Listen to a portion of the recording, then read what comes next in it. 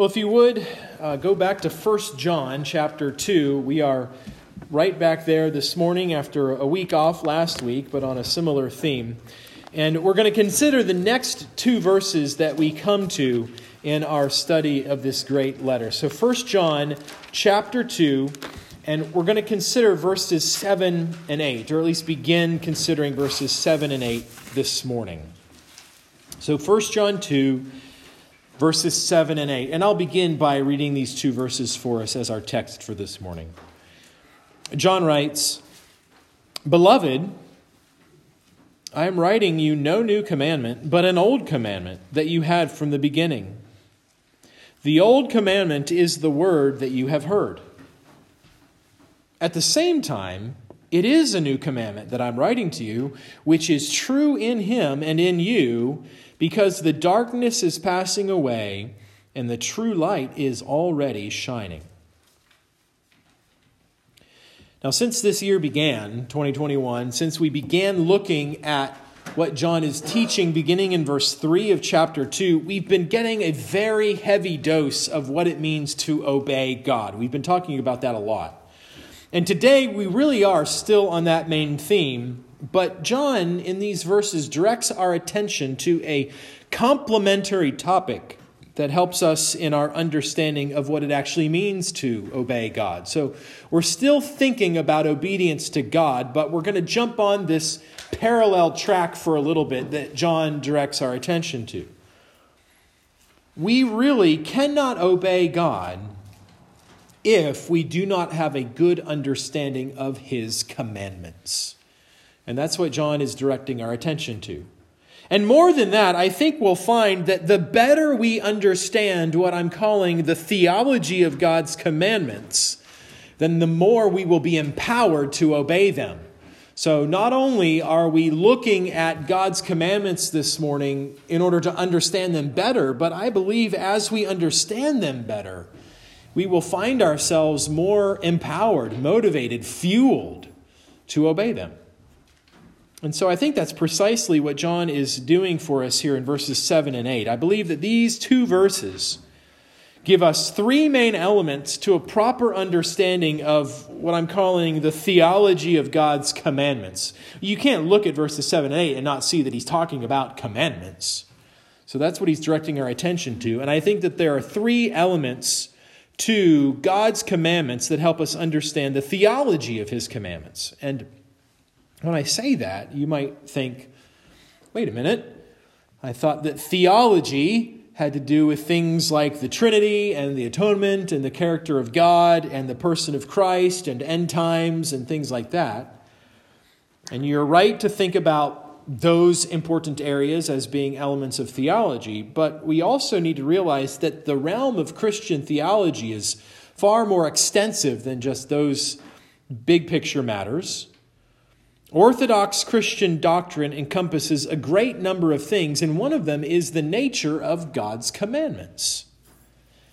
We need to realize that there is a right way to think about God's commandments, and there is a wrong way to think about God's commandments. And as a very practical help, we have to see that a proper understanding of God giving commandments, thinking about the giving of his commandments, thinking about that rightly will equip us with great strength to be able to obey them. And so we're going to spend our time today studying what John reveals to us about what we call the doctrine of God's commandments. Or we could say that we're going to consider a theology of God's commandments this morning. And like I said a few moments ago, I believe that in these two verses, John gives us a threefold way to think about the theology of God's commandments. And all three of these ways to think about his commandments all have to do with what God's commandments are connected to. God's commandments, I believe, are connected to these three things. First of all, John is saying that God's commandments are connected to creation. Secondly, John reveals that God's commandments are connected to conversion. And then thirdly, we're going to find that God's commandments are connected to Christ. So God's commandments are connected to creation, to conversion, and thirdly, to Christ, most importantly. So let's begin by seeing how it is that God's commandments are connected to creation. Look at verse 7, the first part of the verse, where John says, "Beloved, I am writing to you no new commandment, but an old commandment that you had from the beginning." John plainly says that what he is writing to them is not new, but it is something that they had from the beginning. And a few questions we need to ask of the text at this point, things that I would want to ask of John. First, I would want to ask, what exactly is it that John is writing to them? He says, "I'm writing to you," and then he calls it no new commandment. But what is it that he's writing to you? And I think what the answer is that John knows that he's writing commandments to them. He says he's writing no new commandment, but that means he knows that he's writing commandments. John is writing God's commandments to God's people. That's what it is that he's writing. And then if we were to secondly ask John, well, what kind of commandment is it that you're writing to us? He would say, well, I'm giving to you an old commandment. In other words, there is a commandment that has already been given before. There is a commandment which they should have already known. It is a commandment which would be recognizable and even predictable because it's an old one. Now, usually when we hear someone tell us that they're going to share with us something that is old, we have one of two reactions. You might say, oh, great, something old, just what I wanted. You sigh because you're given something that's worn out, that's already lost its effect. Or the second option is that you're excited because you're getting something old that's quite the opposite of something that's worn out. Maybe it's something old in that it's something of great value. Maybe it's something old in that it's something of great significance. Or it's something that's old in the sense that it's really reliable. It's proven itself for a long time, and so you want to get that thing that has been proven to be reliable. And so you might be able to guess that this is the second reaction about being happy to get something old is the reaction that we should have when John tells us that he's giving to us an old commandment. This is a commandment that is of great value. This is a commandment that is of great significance. This is a commandment that has proven itself to be greatly reliable above all else. And so we know that this commandment that is coming from God's servant John, we know that it's a reliably old commandment and it's a significantly old commandment, but we want to know just how old it is. Some commentators believe that when John writes in verse 7 that this old commandment is from the beginning, some people say that he's simply referring to a commandment that these Christians would have received at the beginning of their Christian experience. They would say that John is simply saying that the commandment isn't old to them. It's a commandment that they had from the beginning of their walk with Christ. And there's nothing wrong with that view, and there's a sense in which it certainly is true. But I think that there is something of older and greater significance when John says that his commandment is from the beginning. It's not merely that these saints have known this commandment since they came to know Christ, and it's not merely even that this commandment has been in place since the beginning of the church. I think that John is saying that this commandment that he's giving is one that itself has been around since the very beginning. And I think that's pretty clear by his use of the phrase from the beginning. That clearly connects in our minds another time where we've read in the beginning. I think that John is indicating that there is something timeless about the commandment that he's writing to us. There's something about this commandment that goes back further than our conversion, further back than the establishment of the church, even further back than Christ's first coming to earth. When we read the phrase from the beginning, I think we can pretty easily think of the first time in Scripture that we come across that language. And it's actually at the very beginning of Scripture itself that we come across it. It's Genesis chapter 1. So please turn with me to Genesis 1 so that we can learn about the timelessness of God's commandment in the fact that it indeed is connected to creation. And we're going to read the entire chapter.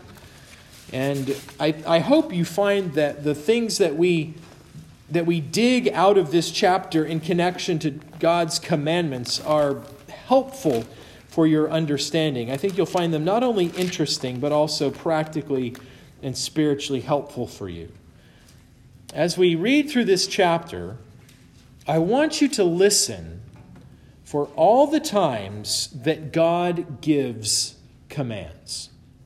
Listen for God's commands in Genesis 1. It's not that he says, thou shalt do this, or thou shalt not do that, but rather he's commanding as he gives the purposes for which he created everything that he made. He's going to say, I've created this, and then he's going to say, let it, and then fill in the blank. And in saying, let it do this, he's essentially commanding it to do what he wants it to do, and then it does it.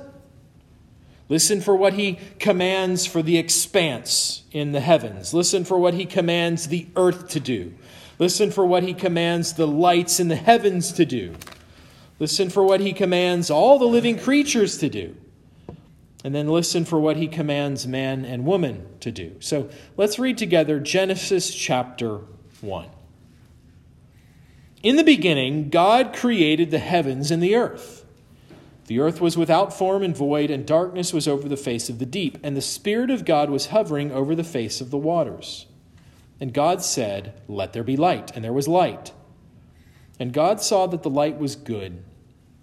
And God separated the light from the darkness. God called the light day, and the darkness he called night. And there was evening, and there was morning, the first day. And God said, let there be an expanse in the midst of the waters, and let it separate the waters from the waters. And God made the expanse and separated the waters that were under the expanse from the waters that were above the expanse, and it was so. And God called the expanse heaven. And there was evening and there was morning the second day. And God said, let the waters under the heavens be gathered together in one place, and let the dry land appear. And it was so. God called the dry land earth, and the waters that were gathered together he called seas. And God saw that it was good. And God said, let the earth sprout vegetation, plants yielding seed, and fruit trees bearing fruit in which is their seed, each according to its kind on the earth. And it was so. The earth brought forth vegetation, plants yielding seed according to their own kinds, and trees bearing fruit in which is their seed according to its kind. And God saw that it was good. And there was evening and there was morning the third day. And God said, let there be lights in the expanse of the heavens to separate the day from the night, and let them be for signs and for seasons and for days and years, and let them be lights in the expanse of the heavens to give light upon the earth. And it was so. And God made two great lights, the greater light to rule the day and the lesser light to rule the night, and the stars. And God set them in the expanse of the heavens to give light on the earth, to rule over the day and over the night, and to separate the light from the darkness. And God saw that it was good. And there was evening and there was morning the fourth day. And God said, let the waters swarm with swarms of living creatures, and let birds fly above the earth across the expanse of the heavens. So God created the great sea creatures and every living creature that moves, with which the waters swarm according to their kinds, and every winged bird according to its kind. And God saw that it was good. And God blessed them and said to them, be fruitful and multiply, and fill the waters in the seas, and let birds multiply on the earth. And there was evening and there was morning the fifth day.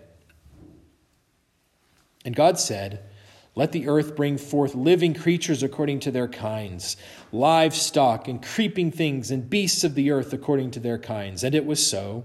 And God made the beasts of the earth according to their kinds, and the livestock according to their kinds, and everything that creeps on the ground according to its kind.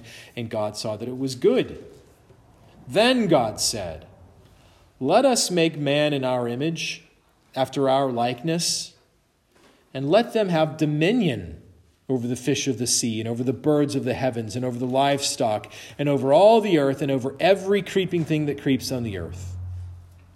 So God created man in his own image. In the image of God he created him. Male and female he created them. And God blessed them, and God said to them, be fruitful and multiply, and fill the earth, and subdue it, and have dominion over the fish of the sea, and over the birds of the heavens, and over every living thing that moves on the earth.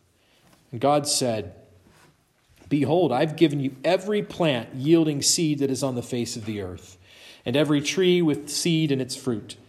You shall have them for food, and to every beast of the earth, and to every bird of the heavens, and to everything that creeps on the earth, everything that has the breath of life, I have given every green plant for food. And it was so. And God saw everything that he had made, and behold, it was very good. And there was evening, and there was morning, the sixth day. And I hope you noticed all that God commanded in that chapter. God did things, he created things that only he could do, but then he commanded that some of these things remain and do his bidding. God did not merely create, he created and commanded. He created things with purpose. He created in order that his creation might do what he commanded them to do, and that it might be what he commanded it to be. It was not just a creation for the fun of it. It was creation with purpose. To the expanse, God said, let it separate the waters from the waters. So God created waters on the earth and waters above the earth. There's debate as to what exactly that means. But this expanse was to remain and stay put and to separate the two. And it did precisely that, at least until the flood, when we know that that expanse was removed and the waters came down and crashed upon the earth. And then to the earth, the ground, God said, let the earth sprout vegetation. Plants yielding seed and fruit trees bearing fruit, in which is their seed according to its kind on the earth. And the earth has continued to follow this command till this day. Plants grow from seeds. They follow God's command to them. And then to the lights of the heavens, God said, let there be lights in the expanse of the heavens. And here's the purpose, here's the command, to separate the day from the night. And let them be for signs and for seasons and for days and years. So the lights in the sky are there for us to have light on our earth. They do that very well. And they exist to indicate to us seasons, days, months, years. They do that very well. So the lights fulfill the duty that God gave to them. And then we see that God said to the animals of the earth that they were to be fruitful and multiply and fill the waters in the sea, and then let the birds multiply on the earth. And this is exactly what they've been doing since the very beginning. And then we come to God's commandment to humans from the beginning. This is the command from the beginning. It's what we read in verse 28. God blessed them and said to them. This is God blessing with a command. Here's your command that itself is a blessing to you. And this is it. Be fruitful and multiply and fill the earth and subdue it, and have dominion over the fish of the sea and over the birds of the heavens and over every living thing that moves on the earth. So God's command to man is twofold. One, be fruitful and multiply. Make more humans. Two, different from the other things that he created. The second part of the command is to subdue the earth and have dominion over it. Rule over the earth is God's command to humans. And it is this second facet of God's commandment to mankind that I think is actually at the heart and soul of all of his commandments that follow it in time. In verse 27, we read that God created man and woman in his own image. And then he put them in his special gardens so that they might rule over all the rest of creation on his behalf. God did not remain there to rule. He left the one he made in his image to rule. They were to represent the Creator in all that they did as overseers of creation, or to draw attention to glorify the Creator as they did the job that he left them to do. Now, in order to make the picture as clear as I can, I need to bring a little bit of ancient history to bear on this point. In ancient days, when the kings went a-conquering, think Alexander the Great or some other great leader or ruler in ancient days, they would conquer a group of people, and then they would move on to the next group and conquer that group and then move on to the next group. They go from people to people to people to people. They didn't have the technology that we have nowadays, so before he left, he would leave behind to rule over that conquered people a person designated as what we know as the vice-regent. This would be a military leader who would govern the newly conquered people in the place of the king. Since the king had to move on and conquer the next group, he would leave behind a vice-regent. And the vice-regent would have the authority of the king, even though he himself wasn't actually the king. And the vice-regent would seek to implement all of the king's will over that realm that had just been conquered. And when the people looked upon the vice-regent, it was as if they were looking at the king because he was installed in the image of the king. He wasn't the king, but he was the representative of the king, so that when people saw this vice-regent, it was as if they were looking at the king. And so it is that mankind was made to be God's vice-regent over the earth. God created the earth. God called it good. God gave all things their purposes. And then God made mankind in his image and gave us the duty of ruling over the earth as his vice-regents. And we must be very careful to realize that the most important part of being left behind as this vice-regent is that all the subjects in the kingdom are to be put in order as the king requires. It's not left up to the vice-regent to do the job that they think they should do. It's up to the vice-regent to put into place everything that the king wants to be done in the realm. The subjects are supposed to see the authority that is wielded by the vice-regent so that they know it's actually the authority of the king. The realm is supposed to be filled with the glory and splendor not of the vice-regents, but rather of the king whom they represent. Essentially, it is supposed to be abundantly clear to everyone that the vice-regents do, that all that the vice-regents do is so that the king's will be carried out in every way. They're consumed with doing what the king would have them do. So how does that principle from Genesis 1, that we are to have authority and dominion over the earth, how does that relate to what John is talking about here in 1 John 2 and verse 7? Well, I think that by connecting the commandments that he's writing, that John's writing, by connecting his commandment to the first commandment that God ever gave to humans, we learn that all of God's commandments that he's ever given really are the outflowing of his original command to his creation.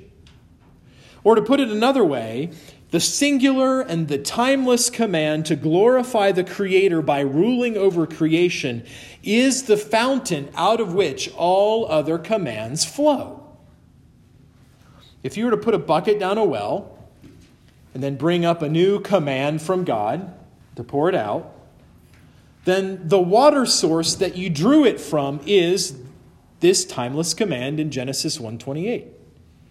Or if you were to drink one of God's commands in Scripture, as it were, as if you were taking a drink from a cool mountain spring, then you would be drinking from the spring known as Genesis 1:28. I think that every command given by God to mankind in the few thousand years since creation has been but a way for us to obey this first, most fundamental command. Think about it. To love God with all our heart, soul, and mind and strength, that's an important command that he's given. To do that is to perfectly rule in his place over all creation. Because what would we want to do if indeed we love God with all our heart, soul, mind, and strength?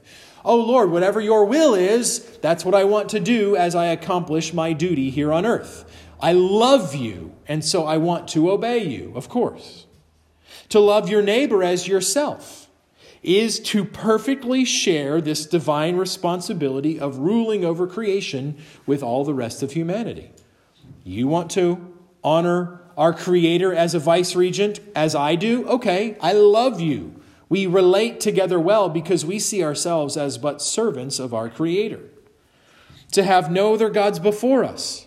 To not take his name in vain, to not steal or lie or covet, to avoid all possible sins, to follow all of those commands is to make much of the Creator by having dominion over all he has made, by righteously ruling over creation.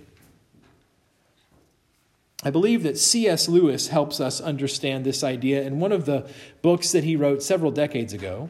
Most of us are familiar with the Narnia series of C.S. Lewis's writings, but fewer are familiar with my personal favorite, his space trilogy that he wrote. 3 books, and the second book in that series is called Paralandra. Any of you read Paralandra?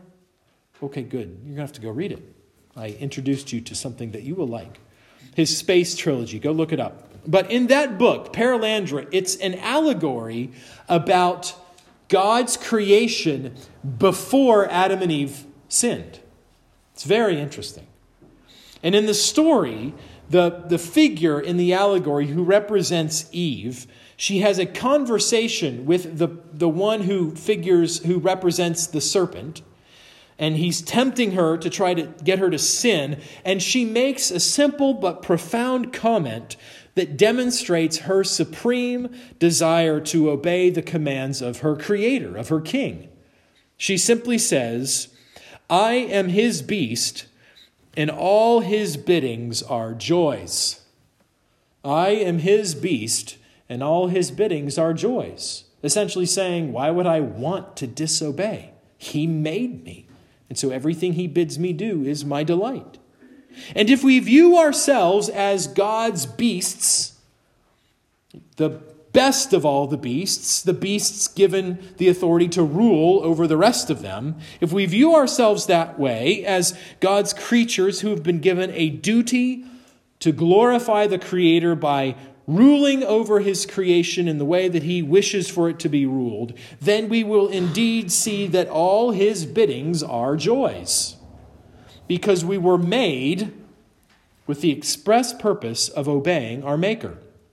We were made for the purpose of ruling in his stead, to do in every realm on creation whatever it is that God would do. We were made to be like God in ruling over his creation.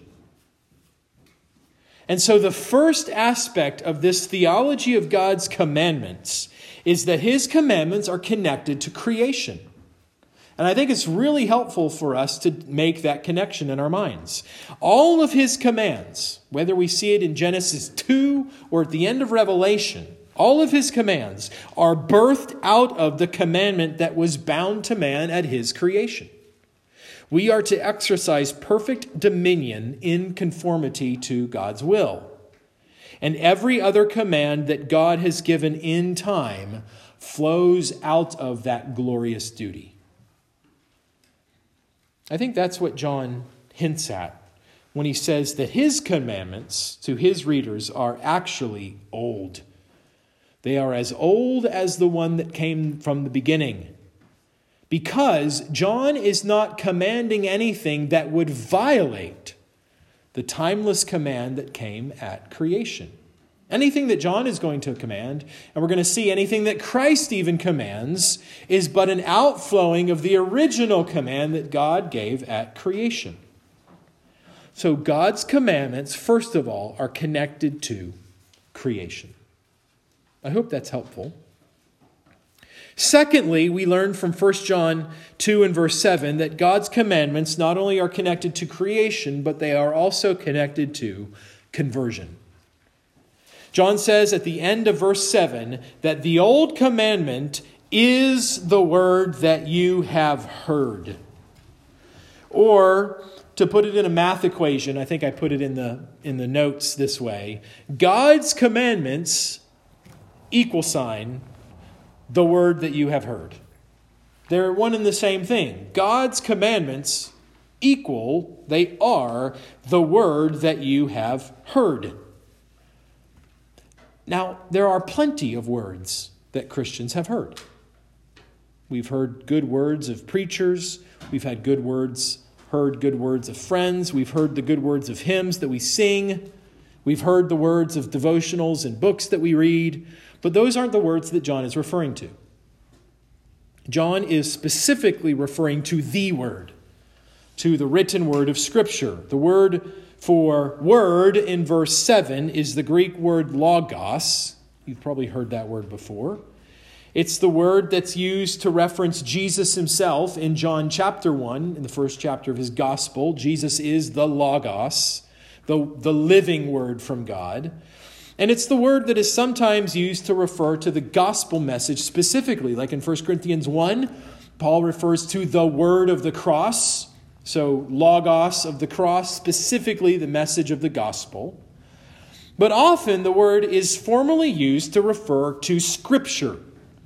And I think it's clearly being used to reference Scripture here in verse 7. So John is saying that God's commandment is Scripture. But, this is an important thing to observe, you'll notice that I did not articulate this second point as God's commandments are connected to Scripture. I didn't say, point 1, God's commandments are connected to creation. Point number 2, God's commandments are connected to Scripture. I didn't do that for two reasons, not only because it would break the alliteration, but more importantly, because that's not actually what John is referring to. I worded it that way because the connection that John is making is to conversion and not to Scripture, because we have to finish the rest of the sentence. John did not stop at the old commandment is the word. He said, the old commandment is the word that you have heard. And that last part, that you have heard, is so important. There is a sense in which it is true to say that God's commandments are in Scripture, or even that God's commandments are all of Scripture. But what is not addressed in saying it that way is the fact that God's commandments are horrendously disobeyed all the time. If you think about it, if we were only to think of God's commandments as being connected to Scripture apart from conversion, then we would have to be satisfied with a doctrine of God's commandments that leaves them disobeyed most of the time. If we were just to look at God's commandments as just what's in Scripture, then most of the time in life, His commandments are disobeyed. If we failed to connect God's commandments to conversion as well as to Scriptures, then we would have a hard time explaining why there are so many commands in Scripture that so many people fail to obey so often. Or, to put it very bluntly, if we did not view God's commandments as being necessarily connected to conversion, then they would be pretty lame commandments because most people in the world don't keep them. Imagine if most of the time the lights did not shine for us to see. Imagine if most of the time the lights did not show us the days and the months and the years. Imagine if most of the time the earth did not bring forth crops. That would be pretty catastrophic. But what do we see to be true about God's command for humans to rule over creation as he would rule over creation? Most of the time, it's not done well. So what happens when God commands something to happen? Is he merely making a suggestion when he commands it? Is he simply explaining the better of two options when he commands it? Oh, I think this is better than that, so I hope you do this one. Is he commanding something that might not be followed? May we never think of his commands in that way, because when God gives a command, it will accomplish whatever it is that he wants it to accomplish. When God says, do this or do that, then it is always done to the extent that he wants it done. Whatever in his mind done means, done will happen in his time. And this might be really hard for us to wrap our minds around, but we need to try to do it, because God never gives a command in vain, ever. Isaiah 55, 10-11. These are verses that you all know. For as the rain and the snow come down from heaven and do not return there, but water the earth, making it bring forth and sprout, giving seed to the sower and bread to the eater, so shall my word be that goes out from my mouth. It shall not return to me empty, but it shall accomplish that which I purpose, and shall exceed in the thing for which I sent it. That means that anything that God sends out as a command will not return back with the message not accomplished. That will never happen. God commanded, let there be light, and there was light. God commanded, let there be seas and fish and birds, and there were. God commanded, let the animals bring forth after their own kinds, and the animals to this day still bring forth after their kind. By the way, this is one of the most spectacular biblical arguments you can make against evolution, because God commanded you must bring forth after your kind, and it's always happened. We haven't changed kinds. And the same is true for every other command that he gives. Now, you may have in your minds the natural question that arises at this point: what about sin? Because sin is what happens when we don't follow God's commands. And this is the right question to ask here, because we see that God commanded in creation that humans would rule perfectly over the earth. And we know that we have not done so. We have all sinned in not fulfilling that command. Does this mean that his command at creation is to be left undone? Does this mean that he gave a command that has not been followed? And does it mean that all the other commands which were to follow are also to be left unkept? And the answer to these questions is, of course, no. And it's no for two reasons. First of all, this is the harder one for us maybe, when an unrepentant sinner who will one day enter God's eternal hell, when that person fails to keep God's commandments, we see that they are actually using God's commandments for the very thing that he purposed to use them for.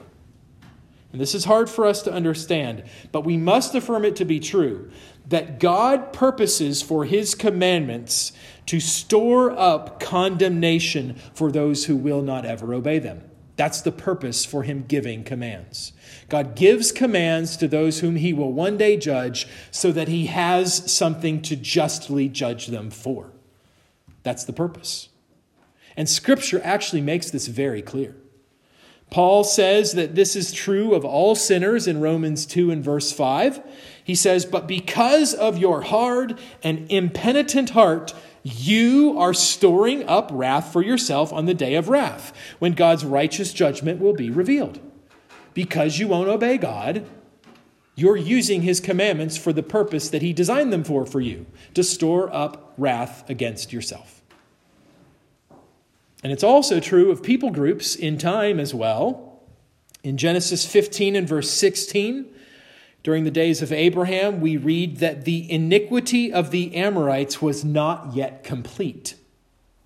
The iniquity of the Amorites at the time of Abraham was not yet complete. And that means that God was using the continual rejection of his commandments by the inhabitants of Canaan in the days of Abraham to store up wrath against them so that it would be just for Joshua and the Israelites to come in a few generations later and destroy them all.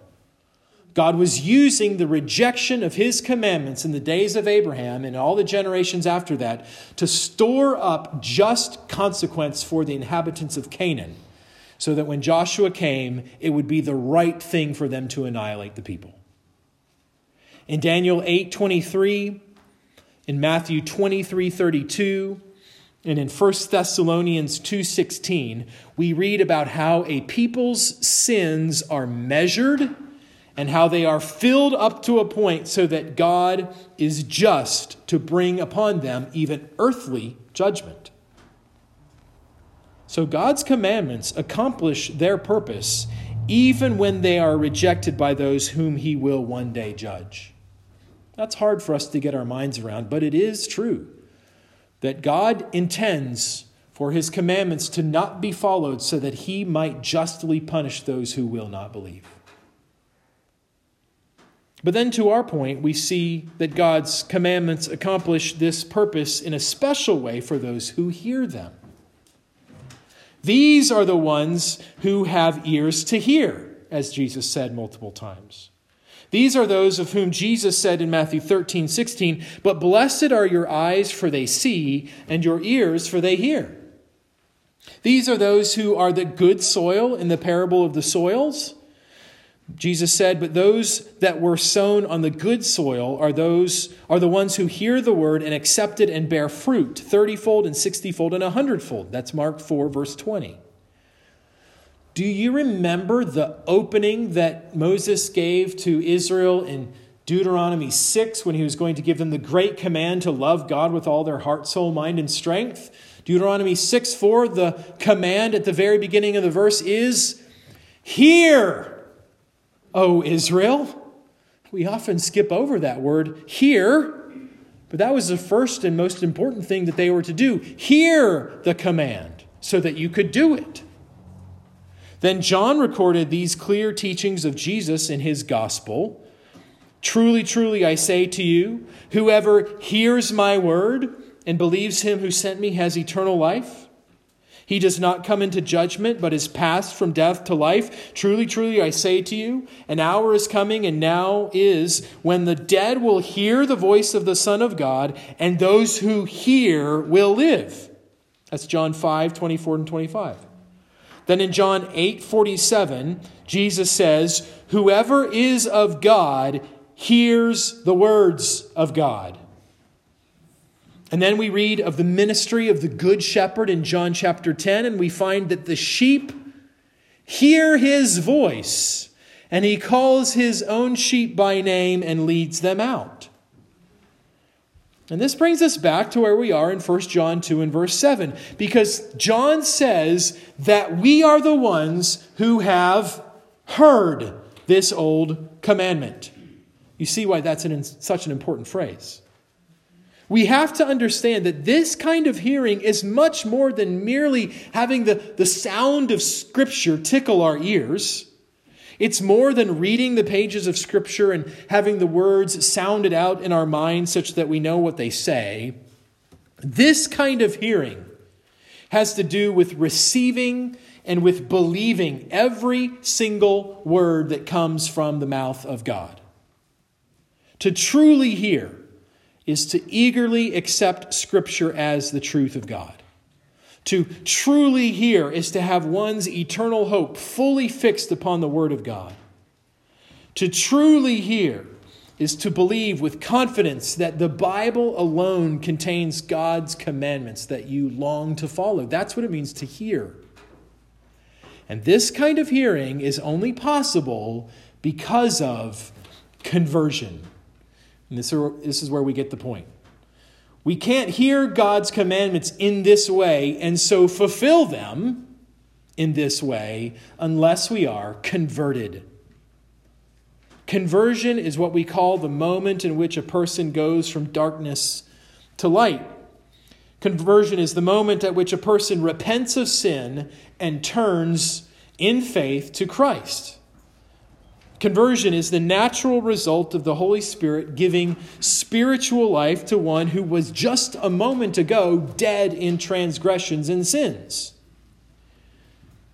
The third verse of Charles Wesley's hymn, "And Can It Be?" goes like this. "Long my imprisoned spirit lay, fast bound in sin and nature's night." Now that's a picture of our spiritual state before the Holy Spirit brings us to life. Dead in sin, imprisoned, bound in sin and in darkness. But then Wesley goes on, "Thine eye diffused a quickening ray. I woke, the dungeon flamed with light. My chains fell off." And that's a picture of the Spirit's work of regeneration. We suddenly can see because a life-giving ray of light pierced the darkness in our hearts, and we realize that our chains to sin have been removed from our arms, and our hearts are now free to serve whomever we wish. So, whom will a person always choose to serve after that kind of illumination grips their hearts and frees them? Well, Wesley continues with the answer. He says, "I rose, went forth, and followed thee." And that is conversion. When a person truly hears God's commandment, after this kind of work has been done in their heart, then the only possible result is that they rise up and go forth and follow in obedience to God's commands. In other words, conversion results in fulfillment of God's commandments. When we hear the old commandments, as John puts it, then we are fulfilling God's purpose for those commandments. When we hear with a heart to follow His word, then we are demonstrating that His work of conversion has powerfully formed in us a heart that longs to fulfill His command. We long to rule over the earth as God designed us to rule over the earth. And we're the only ones who can do that because we're converted. Instead of storing up God's wrath against us in rejecting, we now are those who store up His favor because we follow, because He's converted us. So, God's commandments are connected to creation. And God's commandments, secondly, are connected to conversion. And this, of course, brings us to the third connection in our study of the theology of God's commandments. Thirdly, God's commandments are connected to Christ. And hopefully, as you can tell, we do not have time to cover that point today. But I want to give you just a little preview as we close. We read of that connection in verse 8 of 1 John 2, where John writes, "At the same time, it is a new commandment that I'm writing to you, which is true in Him and in you, because the darkness is passing away and the true light is already shining." And what this verse implies is that both of the first two connections to God's commandments are able to remain only because of the fact of the third connection. In other words, without connection to Christ, God's commandments completely fail. We're going to see next week that God's commandments with respect to creation are nothing without Christ, and also that God's commandments with respect to conversion are also nothing without Christ as well. So next week we'll pick up here as we finish out our study in the theology of God's commandments, and it'll be a great time because we're going to focus on how Christ becomes the foundation for the fulfillment of all of God's commandments. Let's pray. Our Father, we thank you for giving to us in your word something that our hearts long to follow in your commandments. And we ask that you would help us to follow them. We cannot do it alone. We long to be what you made us to be, and we long to do what you made us to do. We can only do that because you have made us anew, now by the power of the Spirit. And as we're going to understand next time, the foundational power and energy that allows us to obey and allows for your commandment to rule over the earth to be fulfilled. The foundational power is Christ and Christ alone.